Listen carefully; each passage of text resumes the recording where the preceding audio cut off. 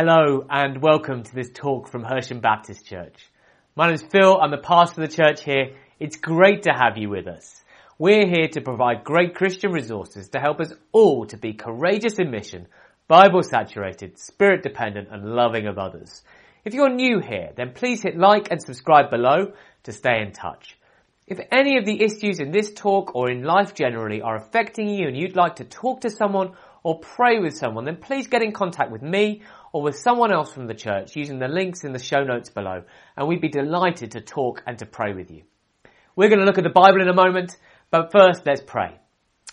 Heavenly King, Comforter, Spirit of Truth, present everywhere, filling all things, we pray that you would open our hearts and our minds and our lives to understand what we're here for, to be filled with joy and love in you, and to be changed to be like Jesus. Amen. Well, we're starting a new series today, thinking about the big questions. Questions about life, the universe, and everything. And we're going to start today with really the biggest question of all. Why am I here? What's the point of my life? Where am I going? It's a really important question to ask. If we don't know where we're going or what we're doing or why we are here, then very quickly we end up going in the wrong direction or doing the wrong thing. This was illustrated brilliantly by an incident on a BA flight last year in March. There was a flight due to take off from London Heathrow Airport, and it was going to fly all the way to Düsseldorf in Germany. All the passengers boarded the plane. They were ready to set off on their holiday. And on went the pilots. Unfortunately, the pilots had received the wrong instructions about where they were going. They thought they were going to Edinburgh in Scotland. A few hours later, the pilots and passengers disembarked to discover themselves 525 miles off course in a totally different country. When we don't know where we're going, when we don't know why we're here, we end up in the wrong place, frustrated and annoyed. Or there's this famous incident from American football history when Jim Marshall of the Minnesota Vikings American football team picked up the ball high up the pitch near the opposition goal area. Unfortunately, he hadn't realised where he was going and set off at full speed, 60 metres in the wrong direction, heading back towards his own goal line.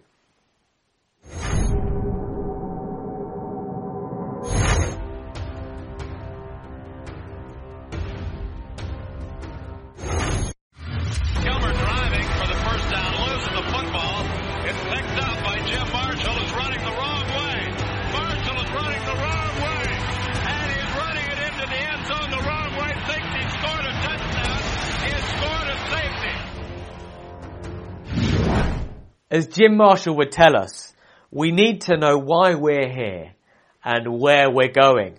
And that's our question for today. We're going to dig into it in some detail in a moment. But first, I want to give a summary of this question and answer. A lunchtime summary, if you will. Why are we here? We're here to glorify God and to enjoy Him forever. We are here to glorify God and to enjoy Him forever. Why are we here? We're here to glorify God and to enjoy Him forever. Well, let's unpack a little bit more what that means.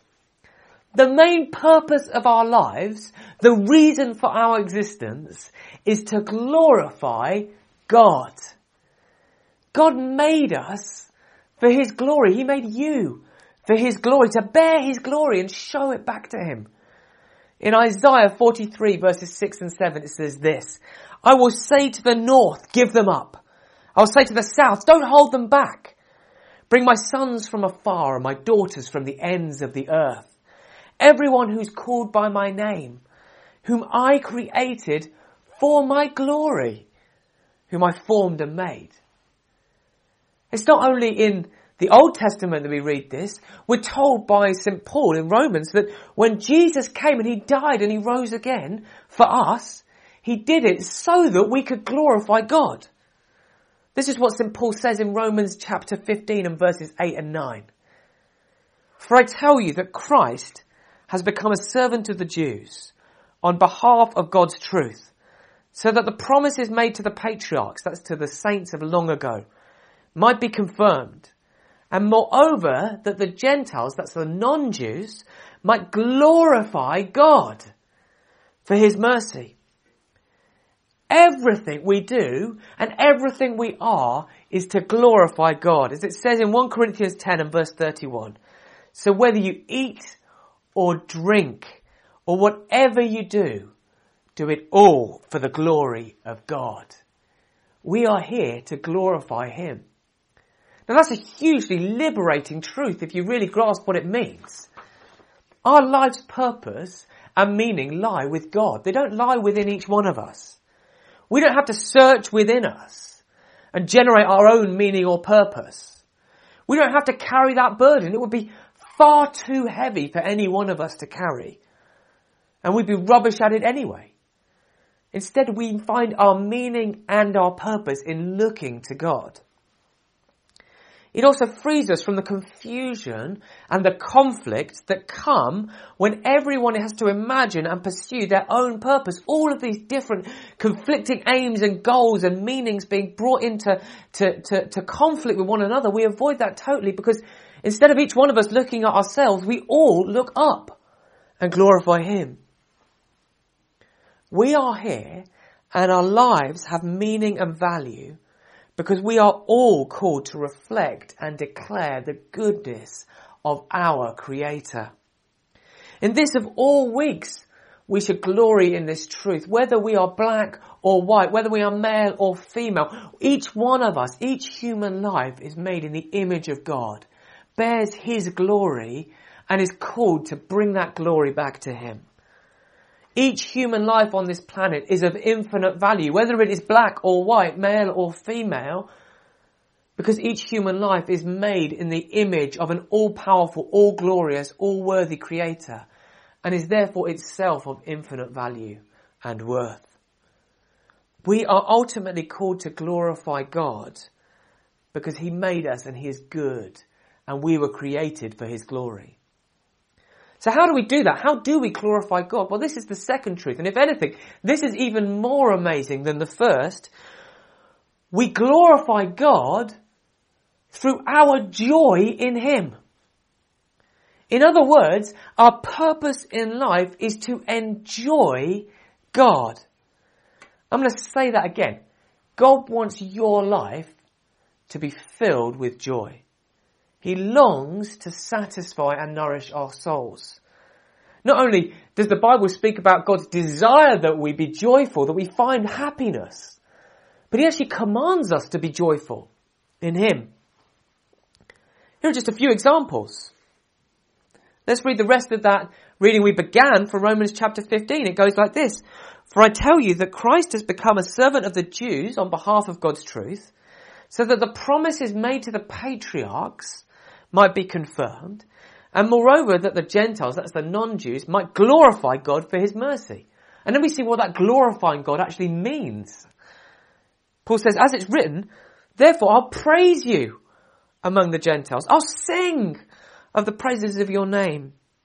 Again it says, rejoice, have joy, you Gentiles with his people. And again, praise the Lord, all you Gentiles, let the peoples extol him. And again, Isaiah says the root of Jesse will spring up, one who will arise to rule over the nations. In him the Gentiles will hope. May the God of all hope fill you with all joy and peace as you trust in him, so that you may overflow with hope by the power of the Holy Spirit. We glorify God by enjoying him through our happiness in him. Here are some more examples. The Psalms in some ways say it better because it takes poetry, it takes song to really express joy, the desire for joy and God's desire to give it to us. So here are some examples from the Psalms.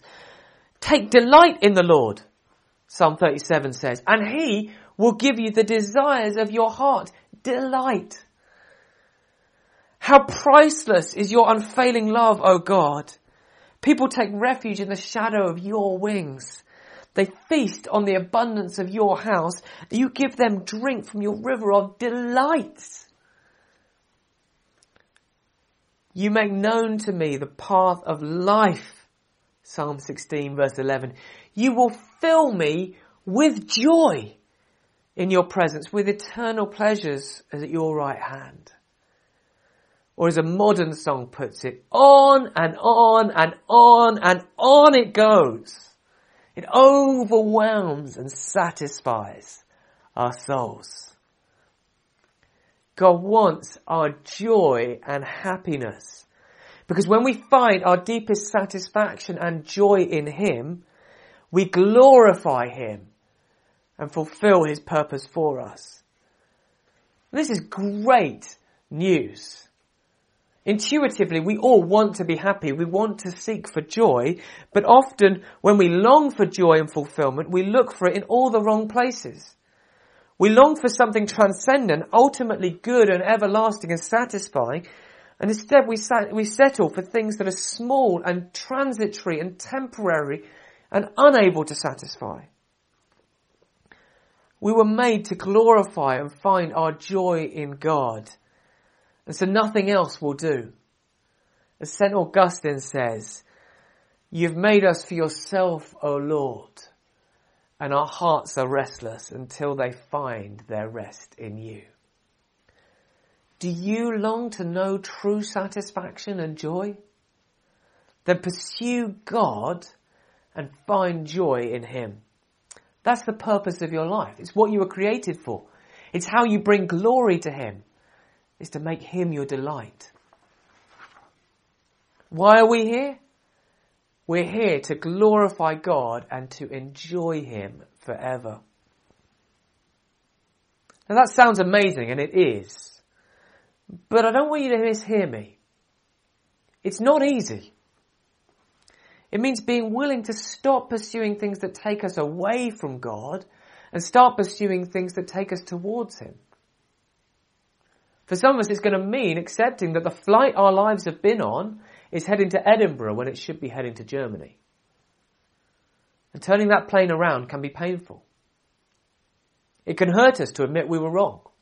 It can hurt us to ask for forgiveness and a new start. But it's necessary if we're going to find the life and fulfill the purpose that God has for us in Christ Jesus. Jesus Himself put it this way. Whoever wants to be my disciple, that's my follower, must deny themselves and take up their cross and follow me.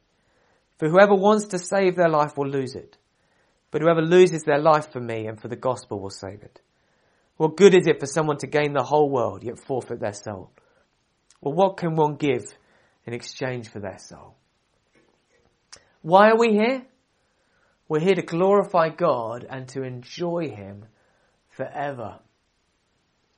Now you might be right at the start of your journey with Jesus. You might be right at the start of thinking about these questions, this big question of life and why am I here?